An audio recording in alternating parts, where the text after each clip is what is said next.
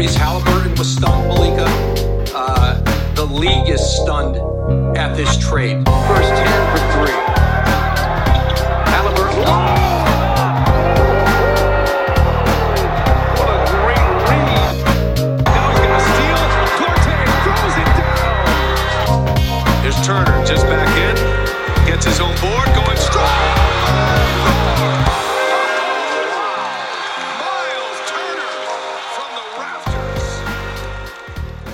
Welcome to another edition of the Indie Cornrows podcast. This is your host, Mark Schindler.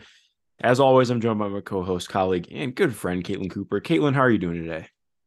I'm doing well. I'm not sure the Pacers are doing super well. It feels like the title of this podcast should be Hello, Darkness, My Old Friend.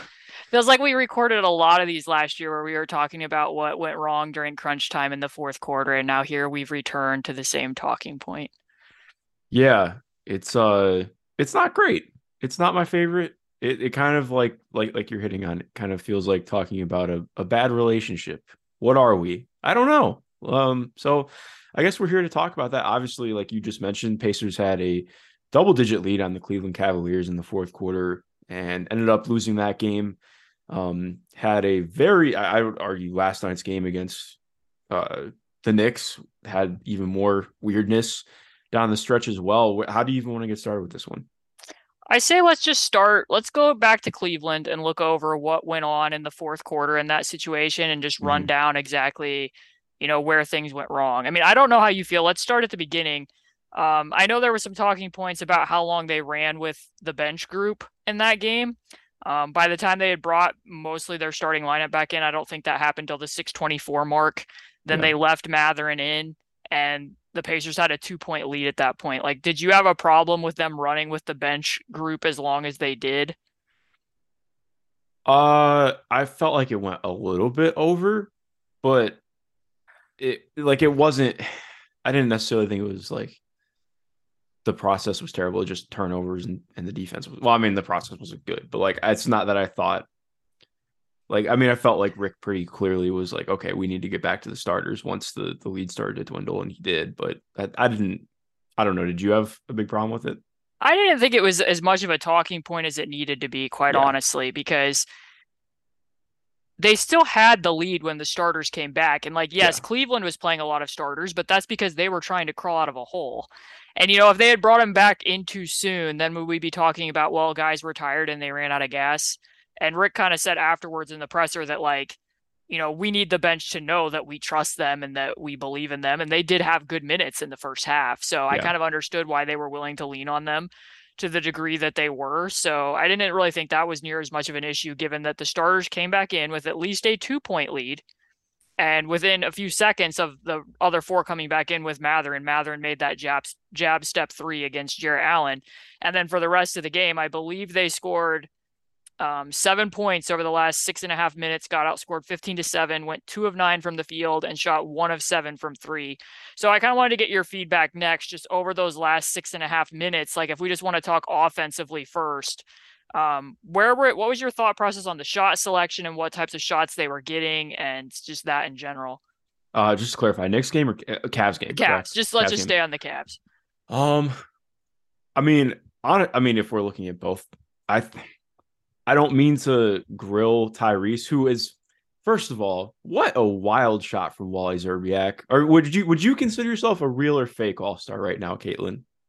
Yeah, I'm a fake All-Star, 100%. Yeah, I guess I'm a fake All-Star too. But yeah, that was wild. If we just do want to take an aside from that, that was silliness and completely uncalled for. That's not the type of way. Even if you want to criticize Tyrese, he's not above criticism for sure. We're talking about fake All-Stars, Wally Szczerbiak, but enough on that. But yeah, the part of, like, obviously I think that the Cavs have 2 of the best rim protectors in basketball, but I didn't think that their perimeter defense was all that fantastic. I felt, especially in the Cavs game, that Tyrese was killing his dribble pretty early and just not really looking at the rim. Like, I know that it's obviously a fine blend between creating open looks and for teammates by drawing the defense and also trying to attack, but like, it just never felt like he was looking at the rim in those final 6 minutes, in my opinion. And maybe that's a little bit of an oversimplification, but it just felt in watching, like, even with the drives happening, it never really felt like there was a threat at the rim. And I don't think that the defense really took it that way either. It's probably a different conversation if some of the shots get made. Like it's not that there weren't open shots, but that was a little bit troublesome with the offense for me. I don't know if you feel the same way, but that definitely stood out for me. Yeah, so they went 2 of 9 from the field over the last 6.5 minutes and 1 of 7 from three. So 7 of the 9 shots were threes. I went back and watched it today, and I think that only one of those shots was preceded by a paint touch, meaning somebody getting into the paint, piercing the defense and spraying it back out. So Mathurin did make that first one, which was just him jab step against Allen, more or less in isolation, getting Allen to back off and then making the three. It felt throughout that game, even before the fourth quarter happened, that there was a lot of negotiation over whether they wanted to bring screens to the ball or not. So like on the next attempt, Tyrese had Darius Garland in space at the wing. And I kind of felt like just let him drive Darius Garland, collapse the defense. And then if you need to spray out, or maybe get to his floater after he beats Darius Garland. And Miles ends up bringing a screen from the other side of the floor with Jarrett Allen and then backs away and takes Jarrett Allen back out with him. And that just kind of felt like a little bit of a wasted bit of time to me. So it's kind of the Hamlet saying, to be or not to be, to screen or not to screen. Because at halftime, not to back up, I know this is supposed to be more about the fourth quarter, but Buddy and Tyrese kind of had their little, I don't want to call it an argument, but discussion over whether, Tyrese again had Jarrett Allen on a switch. Typically what the Pacers do when Tyrese gets a switch is Buddy will go set a reignition screen or a go screen to create some type of hesitation. And in that particular setting, Tyrese told Buddy, I needed space. I wanted space. And you came over and maybe that had to do with how much time was left on the clock with why Tyrese felt that way. But over this last stretch of 4 games, the switching has bothered him. I mean, I think everybody can see that. Bam Adebayo switching out throughout the majority of that Heat game bothered him. It really reoriented what the Pacers were doing offensively. The Cavs probably saw that, and they were switching Jarrett Allen out from the beginning. And this goes back to last season. It's a continuing trend. I mean, the very first game that Tyrese Halliburton played for the Indiana Pacers was against the Cleveland Cavaliers. And in the fourth quarter of that game, JB Bickerstaff was like, okay, we're going to switch Evan Mobley out. We're going to switch Jarrett Allen out. And it really bothered the offense. So I think you could see that pretty heavily again. I do agree with you in that I don't know that he was necessarily always looking at the rim, but in the first half, when he was getting some of those switches against Jarrett Allen, he did drive one of them and got to the rim. And then I think he got to the free throw line on another. And the thing that stood out to me when he was willing to do that, I shouldn't even say willing, but was able to do that, was that Evan wasn't on the floor at the same time. So what you're saying before about, having this defense with these two bigs is it's they're not just big, they're also mobile. So even if you beat Jarrett Allen on the switch, you got to confront the other guy on the backside. And that's what led to another one of the threes where Miles, this was the only paint touch one. Tyrese drove it, got into the paint, and then threw it out to Miles in the corner. And Miles didn't even get to dip the ball. He pretty much just had to shoot it right when he caught it to even get a shot off. So then there was another one where Buddy got a switch against Jarrett Allen. And I think Donovan Mitchell had been guarding him. And Buddy ended up, throwing up a shot, trying to create space against Jarrett. Then Tyrese took a pull-up three with Allen kind of in an aggressive drop. It wasn't fully switched out. And then they took kind of a toss back, pitch back, and transition to Mathurin, which I didn't have a problem with that particular shot because at least the defense was shifted. But yeah, the ball wasn't necessarily moving against it. It was somewhat reminiscent of what happened in Detroit last year, where I feel like they needed to get to the next action, or they needed to bring a secondary screen, or get Tyrese with the switch on Jarrett Allen. And then if you're going to play Andrew Nembhard at the end of the game, let Andrew Nembhard initiate from the other side of the floor. Mm-hmm. Get the switch, swing the ball to Nembhard, let him run offense and play 4-on-4 with Jarrett Allen out on the perimeter. But like you said, that's harder to do when you have 2 rim protectors on the floor at the same time. But yeah, you go ahead. Oh, well, yeah, because I just want to go off that as well. I mean, I feel like part of it is probably that they just didn't want to get the bigs involved at the level of the screen, but they really didn't, especially in that fourth quarter. I don't really even remember them going to Miles as the screener at all. And it felt like he was just mostly spaced, but also in doing that, they had his defender sagging off and clogging up the lane as well. So it was, it just felt like overall like that, just like you're mentioning, it was really bothering how the offense was getting going. Yeah, because they did, like I said, they tried to bring the one when Tyrese had Darius Garland in space, and then Miles backed out from it, and then the one where Buddy took the shot was a screen from Miles. And that brings up another conversation because he had Donovan Mitchell on the switch, but he didn't do anything with the switch. And if you look in the first half, like he had a switch against Lamar Stevens and attempted to post it, but Stevens was being pretty physical with him trying to front. Buddy didn't get the ball advanced to him quickly enough on the wing, and like you could literally see him stomp his feet. Like there's been 3 or 4 times this year where I've noticed him being really demonstrative when he doesn't get the ball, which on the one hand, like given that he didn't always even recognize some of the switches, it's kind of nice to see him like getting down there and demanding the ball and seeing that frustration. But you can also see the frustration and that he didn't really do anything after he got fronted. And on that final possession, like there wasn't a ton of time on the clock, but he didn't do anything when Donovan Mitchell was, switched against him, which would have given them, an inside out option potentially. But the problem is that again, when you have Evan Mobley and Jarrett Allen on the floor, my guess is Evan Mobley would have immediately scrammed Donovan Mitchell out of there. And then do you really want to be posting Miles Turner against Evan Mobley or Jarrett Allen? Probably not. Like this is like, to me, it's somewhat like, and you are living in Cleveland. I'm sure you've watched the Cavs plenty this year. Like they have the number one fourth quarter offense in the end, or fourth quarter defense in the NBA by a pretty decent margin. Yeah. So like if we're having realistic expectations of this basketball team, yeah, yes, the Pacers had a lead in the fourth quarter, but when you look at their options against the switching defense and what they're able to do, it's pretty much like Tyrese, do something and hope that you can get to the next option, hope that you can swing the ball and continue to get into drive and kick. Like there aren't tons of options for them in the half court. Mm-hmm. Yeah, go ahead. No, I was just going to say that. I agree. Yeah. I don't really Did you want to talk defensively at all too? Because I felt like that was a piece of this, because not that the Cavs were lights out over the final 6 minutes, but that impacted their ability to get out and run. And we know that playing in transition is a huge part of the Pacers' offensive identity. And I felt like it was really hard for them to be playing with as much pace because they weren't getting stops. So did you have any thoughts about the defense over the last 6 minutes? It was not good. I don't want to just dog Isaiah Jackson, but his minutes were rough in that last stint in the fourth quarter. I don't know if you felt the same, but if he had 4 or 5 defensive gaps for me in that, and then I think, that's without even mentioning what happens in the next game too. Overall, like I think that they just really struggled with getting pulled out on some of the switches. They were giving a lot of space to Donovan Mitchell. And again, credit to Donovan for being an otherworldly shot maker, but also they're giving him like 4 feet of space. Like I get that the threat of driving is a lot, but that was tough. He had 18 points in the fourth quarter. Yeah, he was incredible. Yeah, he was pretty much at 40. So, yeah, to talk about Isaiah Jackson, wasn't in the rotation for 2 games, which we'll get to that, I'm sure, later on in the podcast when we get to the second part of this. But plays in that game, and the thing that stood out for me is that he was finally unleashed as a roamer big, which is what I've been calling for a very long time. So if you watch his minutes back from the first half and in the fourth quarter, if Lamar Stevens was out there, he was assigned to Stevens. If Okoro was out there, he was assigned to Okoro. If Seti was out there, he was assigned to Seti.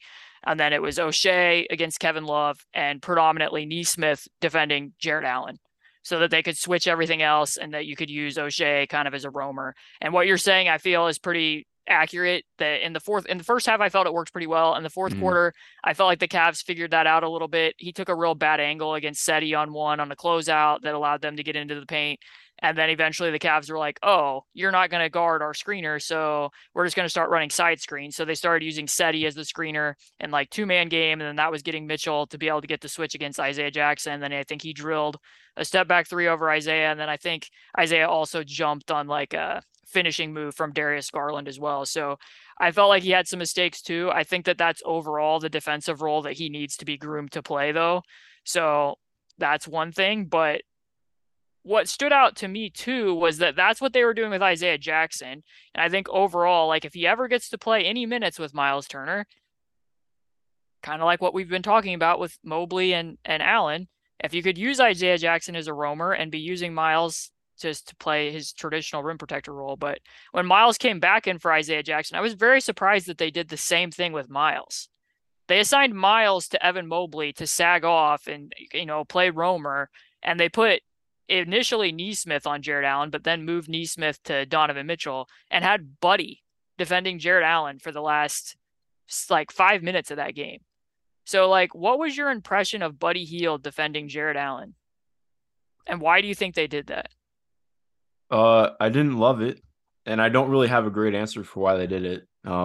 Like that, my brain's not working super well today, so that's on me. But no, I did not have a great answer for why they went to that.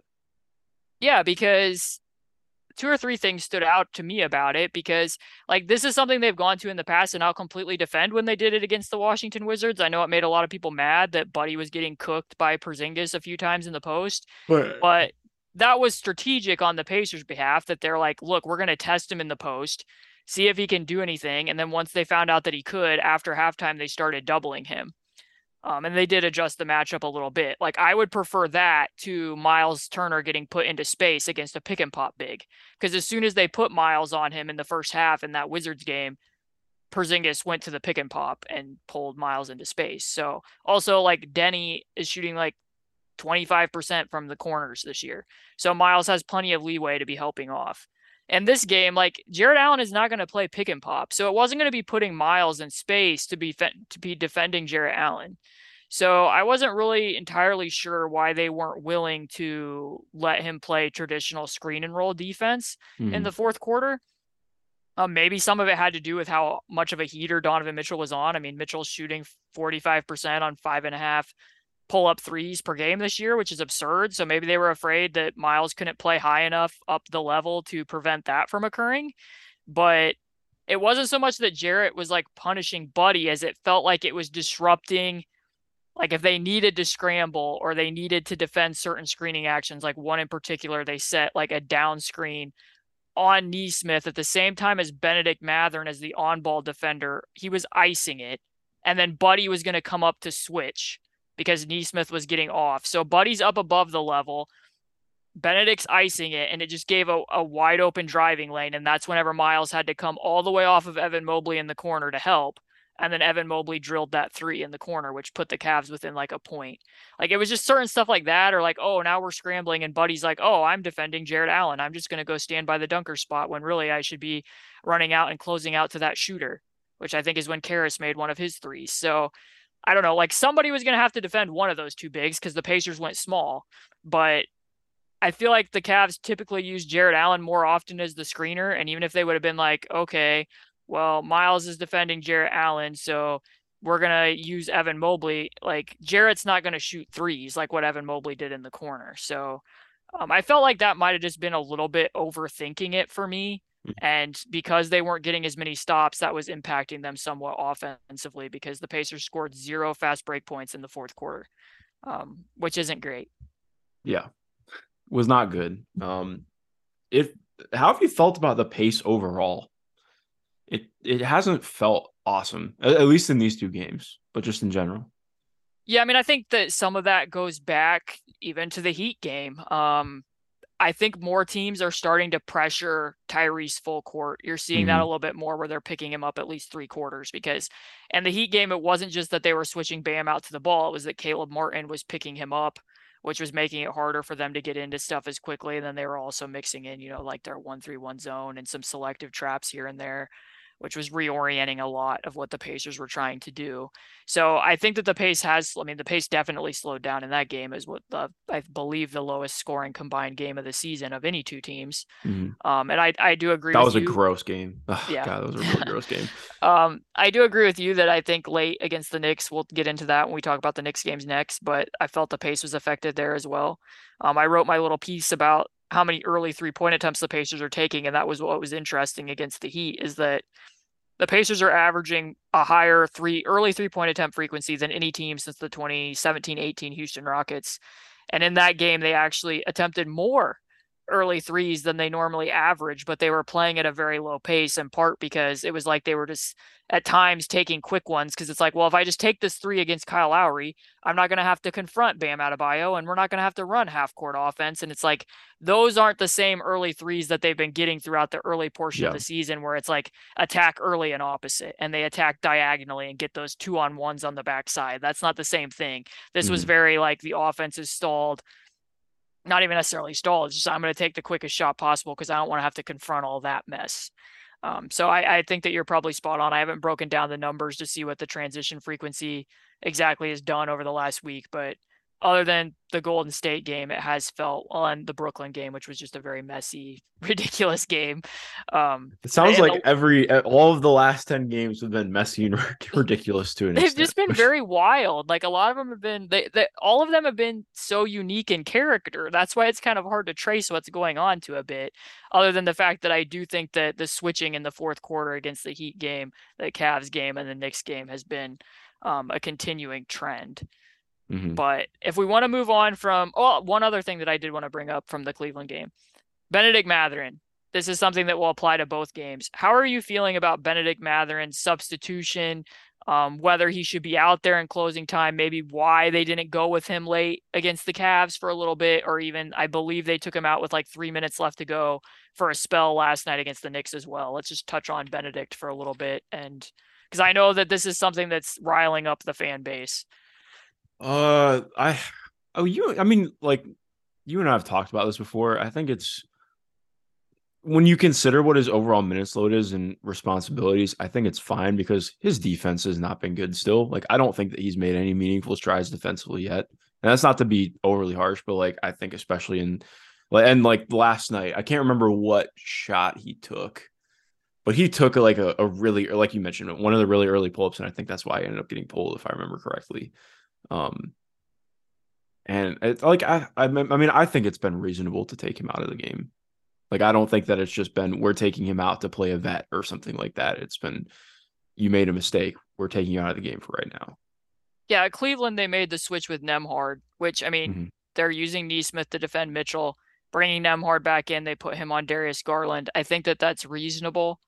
Maybe you can ask why they didn't play both of them. Yeah. Some of their closing lineups at times this year has been both of them with Buddy and Tyrese and Miles, but Nesmith was playing decent defense. I mean, Mitchell still went off for 18, but Nesmith played good defense against Julius Randle throughout most of that game yesterday. So I felt like they were, rewarding him for that. But my main thing with Mathurin was like, they brought him into play with 4 minutes left to go in the third quarter and did not take him out until there was 2.5 to play in the fourth quarter. So you're talking about like 14 straight minutes of playing time. It's possible that it wasn't even anything that Bennedict did in the fourth quarter of that game, or even them necessarily making an offense for defense substitution, as much as we need to get this guy a quick breather, because he came back in with like a minute to play. So because he is playing with the bench, that might be impacting the way they're using him in the fourth quarter a little bit, because you're not just going to play him the entire fourth plus the final 4 or 5 minutes of the third quarter. He's got to come out at some point in time. But yeah, I did think he made some mistakes, as you're referencing, defensively early when the bench was still in, where he got, beat on a back cut from Caris LeVert, had another not great possession defensively. So, I mean, I'm sure some of that's factoring, but the other thing too is what I said before about Andrew Nembhard. They don't always get to this.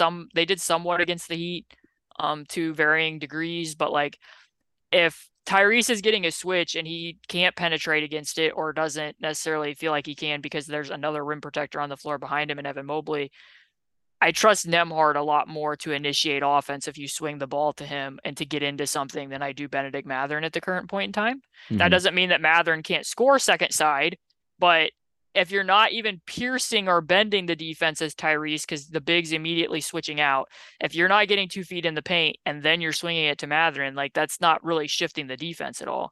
That's just expecting him to be able to do something with it. So if Nembhard gets a screen, I think there's a little bit more that he can do. That's not necessarily showing up to this point in time. The way he was used against the Knicks, we'll get to next, but I think that some of the Mathurin stuff is reasonable, although I do understand that overall, like, which we'll circle back to, like, what is this season about and what are you hoping to accomplish is probably somewhat of a valid question. Like, if you're trying to squeeze out and eke out every win possible, your answer to how Bennedict should be getting used might be a little bit different than if you're just hoping that he's going to be on the floor to be getting valuable reps. So do you want to shift to the Knicks game? Yeah, definitely. Let's go to it. Okay, so the Pacers have a 6-point lead with under 2 minutes to play, Mark. What was your thought process of everything that happened after they had the 6-point lead? Nesmith gets the run out dunk in transition, and then from there on, the Pacers end up losing the game in roughly a minute and a half's time. A minute and 50 seconds, I should say. Yeah, so I was watching this one today, and I knew what the final score was.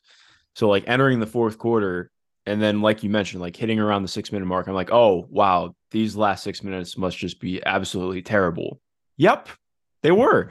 Um, like you mentioned, I think it was like the overall process stuff that got like very why. Like you mentioned, I think to credit the Knicks a little bit, like Deuce McBride and Quentin Grimes were really good with their ball pressure. Like they sent some stuff that like I think really was able to get not just with Tyrese, but I think generally just messed with the team in general with how they were looking to get the ball going up court. But um like even like one of those I think it's final minute, like Tyrese, well, not even final minute. It's they're down two with less than a minute left, and the the play was it wasn't even a play. Like they just had Tyrese get a switch on a Julius Randle, dribble the ball side to side for a little bit, and then end up with a pull up three. And like I mean, if you and I were devising a scouting report, the one thing that we would probably put on it for Julius Randle on defense is okay in isolation, moves his feet well enough when he's engaged. And like I like that was one of the things where I just like that entire fourth quarter, and especially once the starters got back in, I was just kind of like, what are we doing here? It was a weird quarter. Exactly. So I am with you. I question the process a little bit. So let's talk about that shot just in general, because Tyrese said after the game, like I'd take that shot 10 out of 10 times. That was what he said in the post game media availability. I don't have the exact quote here, but in his defense, like just Yeah. evaluating if he's in that situation with that shot, that's what shot he's going to take. We've seen enough of him in isolation switch situations. He goes to the righty side step three. And I think Rick said, it's a make or miss league. The Knicks made big plays and we didn't. And that wasn't Rick passing the buck or anything. Like he said many other things too. But like we saw Tyrese make that exact same shot from that exact same spot on the floor against the Detroit Pistons, and I praised him for it because he was willing to take the shot. We recorded a podcast about that. So if it goes in, we see it a little bit differently. For sure. That being said, I was a little confused by the amount of mismatch hunting they were doing. Yes. So like once Tyrese was in that situation, I think it's fine for him to take that particular shot because that's what he does. But why they got to that situation was a little bit more questionable for me because of what you just said. Like, and I did check in with our friends at the Strickland today because I felt like, yes, if Julius Randle and drop, ridiculous a lot of the time, like makes lots of mistakes, but Thibodeau's letting him switch out more this year. Now that Quentin Grimes is playing and they have better defenders, they're letting him be more of a switch big.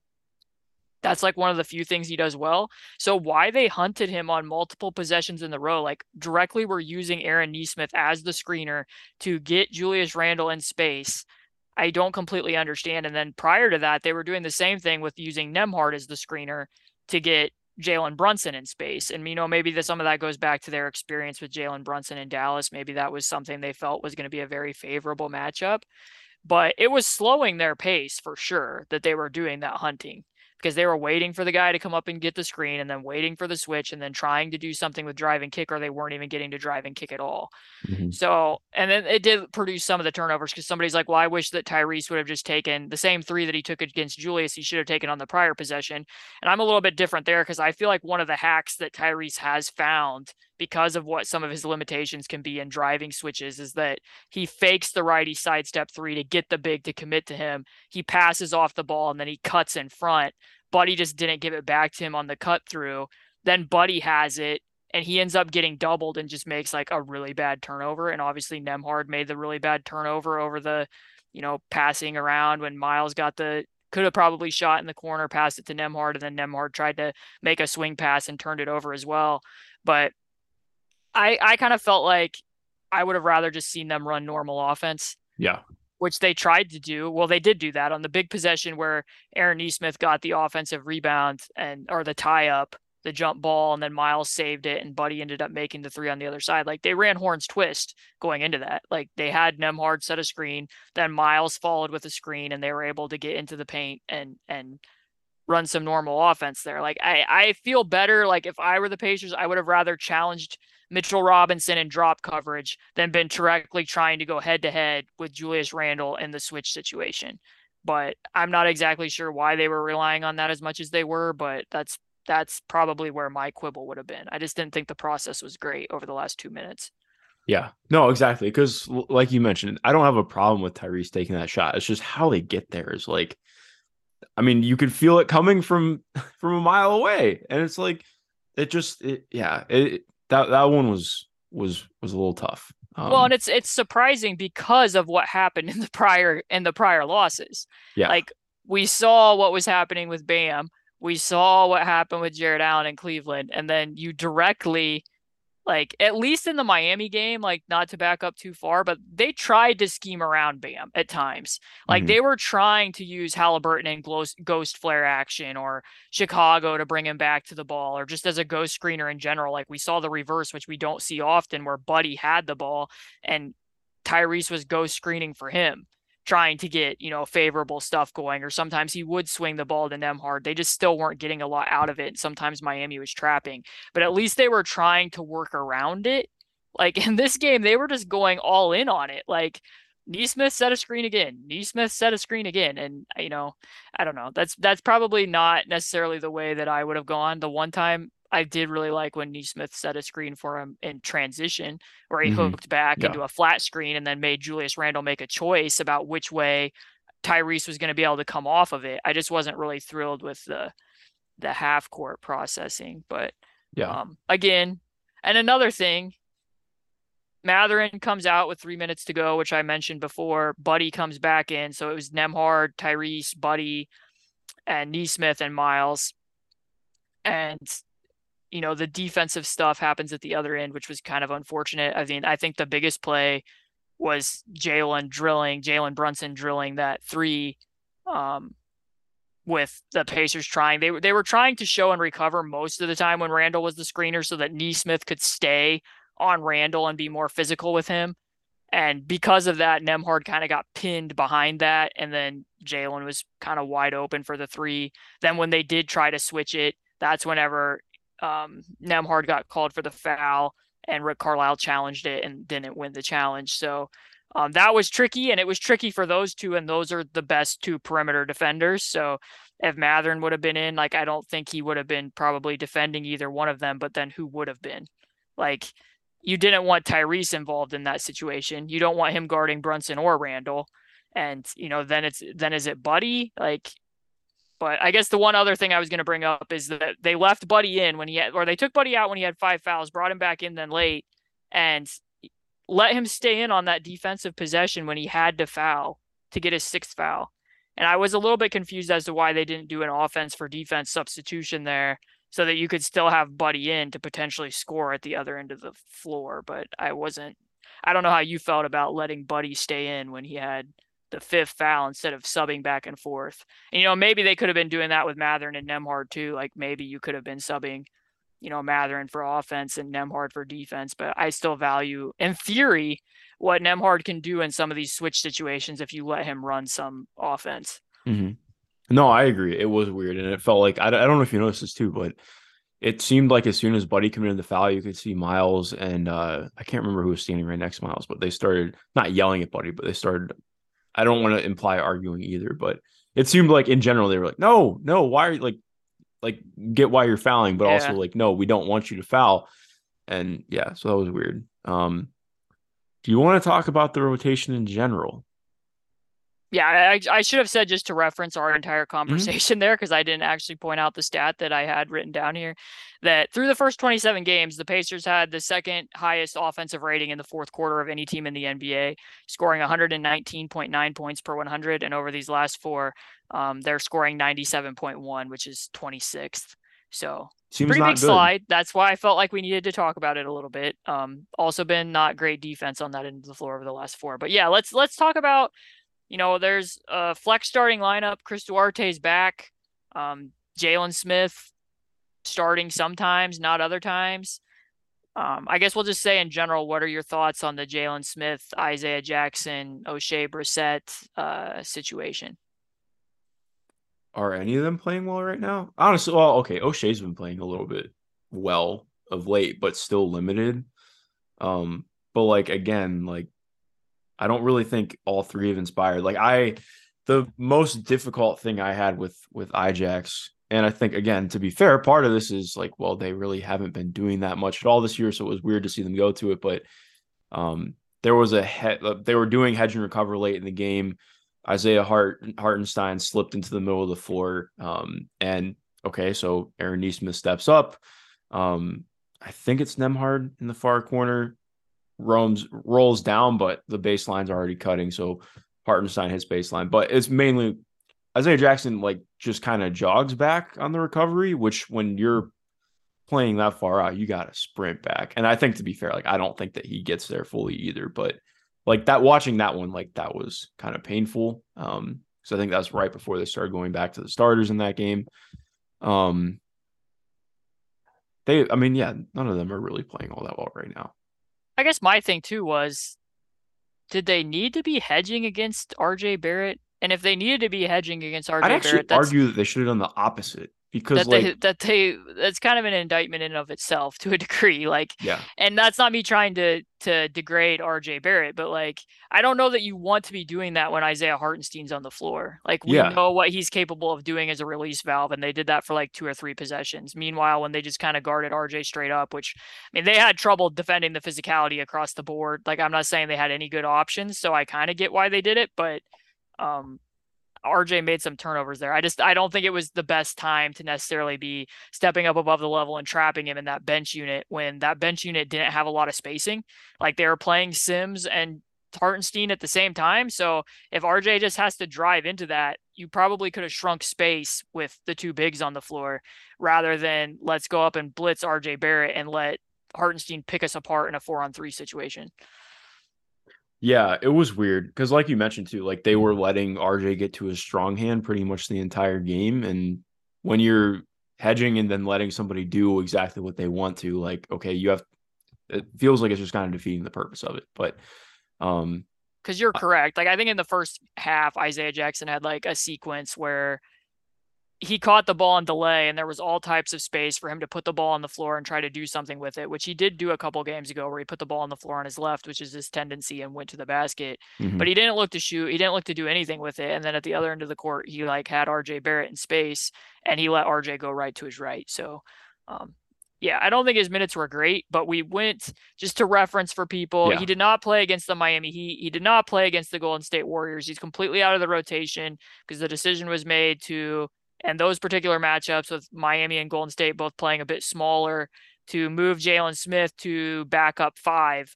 So that bumped Ijax completely out of the rotation. And then against the Cavs, because the Cavs play big, they started Miles and Jalen again. But then obviously is what we saw in closing time, which has been the trend for the season.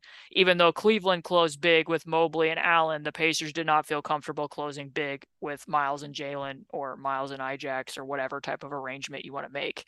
Then against the Knicks last night, the Pacers went back to starting Aaron Nesmith at the 4, even though the Knicks were playing big with Randall and Mitchell Robinson. And that kind of felt like an indictment in and of itself. But Jalen and Ijax both played. They just played them against the Sims Hartenstein backup lineup. So they got minutes, but not a lot. Like, I think Jalen played roughly like 10 minutes. O'Shea played 3 minutes for the entire game, so it seems like he's probably going to be the guy who gets shortchanged with Chris Duarte back playing again. But I guess my take overall, which I did tweet about this a little bit after Isaiah Jackson didn't play against Miami or Golden State, I understand the thought process between why they don't want to start all of these games with Jalen and Miles anymore. We saw on the road trip what was happening.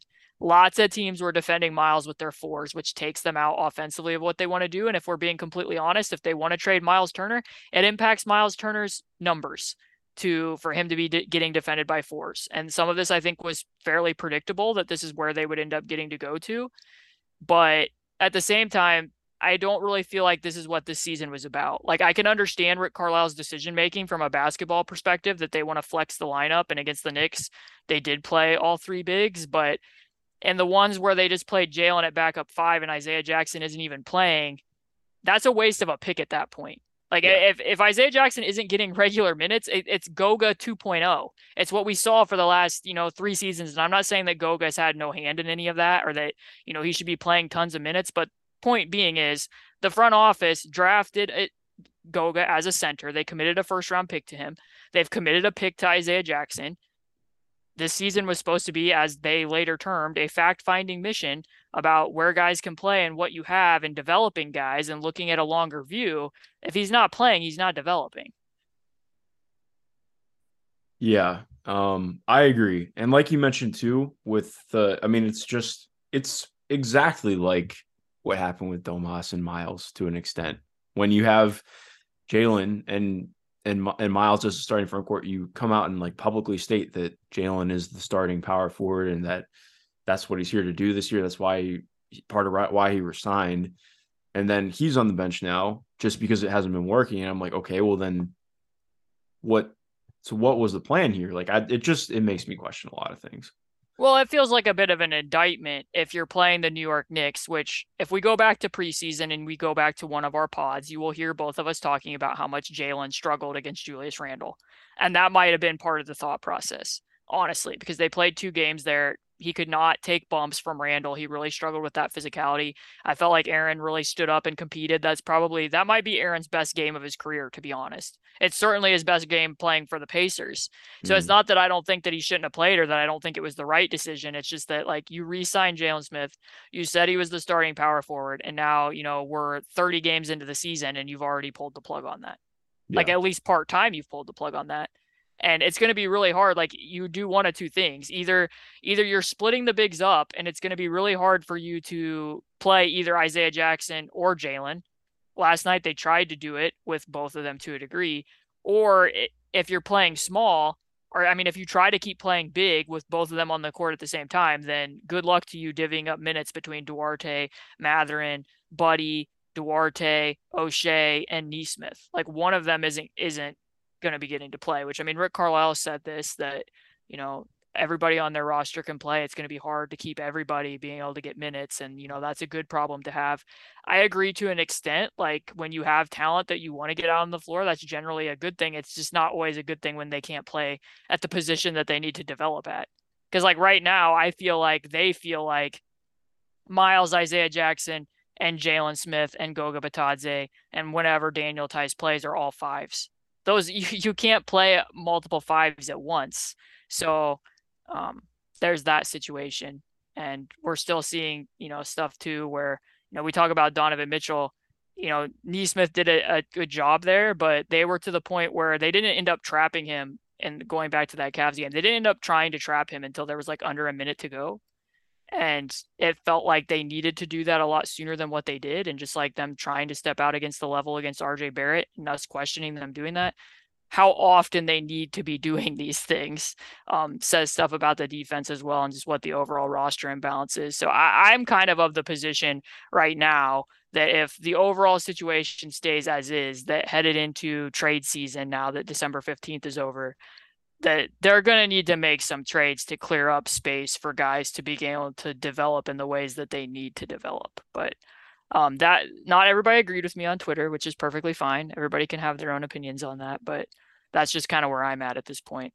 Yeah, no, I agree. I think we've both been there. Like it's just the roster, like especially like you mentioned with Duarte coming back. Duarte only played 15, 16 minutes yesterday, and it's already feeling like, how is this going to work for everybody in a productive manner? And I think it's been time, and I'm very just ready to see that happen now. Because like these last couple wins, I think what's important with this stuff, yes, guys aren't playing well, but also like you mentioned with what the Knicks are doing, like teams have adapted to how the team was really starting to thrive and find ways to work offensively. And like we talked about, not that it was saying gimmicky is unfair, but it was stuff that when teams really started to find ways to scheme against it, okay, what does this look like now?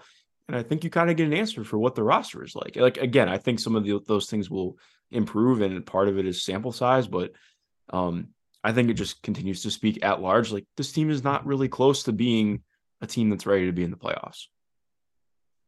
Yeah, I mean, and scheduling wise, this is a tough week. Going to play Boston, going to play Miami. We're going to continue to see more of that, and we're going to continue to see more teams switching against Tyrese and what answers they're going to find there. I felt early in the season that they had found a few hacks. I liked some of what they did against Claxton in the Brooklyn game.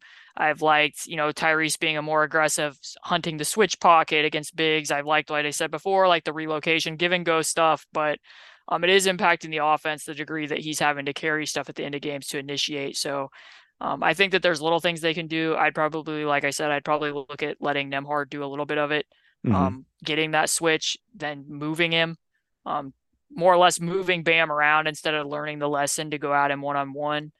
That's kind of been a talking point, which I think that they tried to do to an extent, but I mean more so like get that switch, move him to the weak side, and then try to do something from there, or bring another screen, which I'm guessing is in part what Rick Carlisle was referring to when he talked about, at the Cleveland game, we didn't have the same ball movement. I think that's true, but at the same point in time, you do need to have guys who, can do something against the switch, have more guys who can get into the lane and pierce the defense, and they just don't have a lot of handling in that respect. That's why, Andrew Nembhard, when they played in Portland and then they played in Golden State, had to be, logging like over 120 touches in 40 minutes because who else on the roster was going to do it type of thing. Yeah. You're not just going to throw the ball to Buddy Hield or Benedict Mathurin and be like, hey, go initiate this play without, running them to the ball to do something first. So that, and like you said, we've seen teams kind of adjust in certain respects to how Benedict's been defended. Not every team does it, but some have. And, I just feel kind of like you and I talked about it. I know it wasn't a popular podcast, but when they signed Jalen Smith and referred to him as the starting power forward, and then when I wrote my 5 numbers piece before the season, I was like, if he doesn't shoot the 3 well, teams are not going to defend him with 5s. Defend him with 4s. That's going to get cross-matched and it's going to be problematic. And it was. So that's my only thing with this, because I certainly don't think I'm a basketball savant by any way, shape, or form. I just think that was somewhat foreseeable. So that's what's somewhat frustrating about it now, that that's where they've had to go when you probably could have guessed that.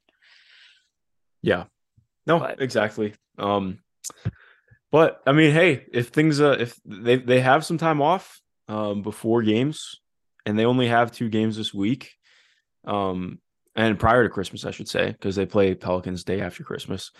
Who knows? Maybe they end up going back over 500 again, and then we have to have another podcast. But the situation below them, I kept thinking that maybe some teams would pass them, but that's what the Raptors look kind of broken right now. The Bulls look kind of broken. It felt like last night when I was scanning my timeline that almost every fan base was saying that their team was either an embarrassment or had drastic problems they needed to overcome. So, in that sense, to end this on a happy note, the Pacers were very competitive with the Knicks, who are on a 7-game win streak last night. That came down to margin thin razors at the very end of the game. I was surprised that they held on and actually had a pretty big lead against the Cleveland Cavaliers, to be honest. So in that sense, there's plenty to be happy and optimistic about with regards to the team too. I just wanted to take this opportunity to really kind of drill down on what the main talking point about the team has been, which is their ability to hold on to leads.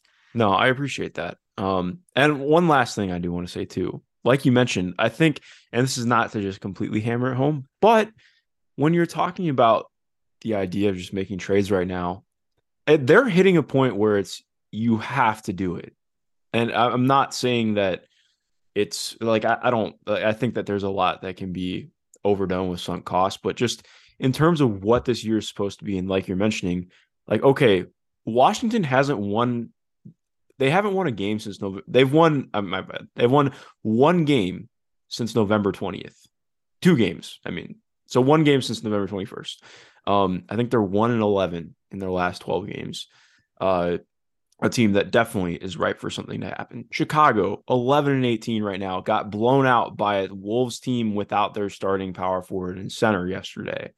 I think they let up, if I remember correctly, I want to say Casey Johnson, really great writer who covers the Bulls, tweeted that was the most points they'd let up since the 80s in Chicago in a single game that was in regulation. So, and like you mentioned with Toronto too, I think I'm probably more bullish than what consensus has been about Toronto, at least being okay and figuring things out to a degree.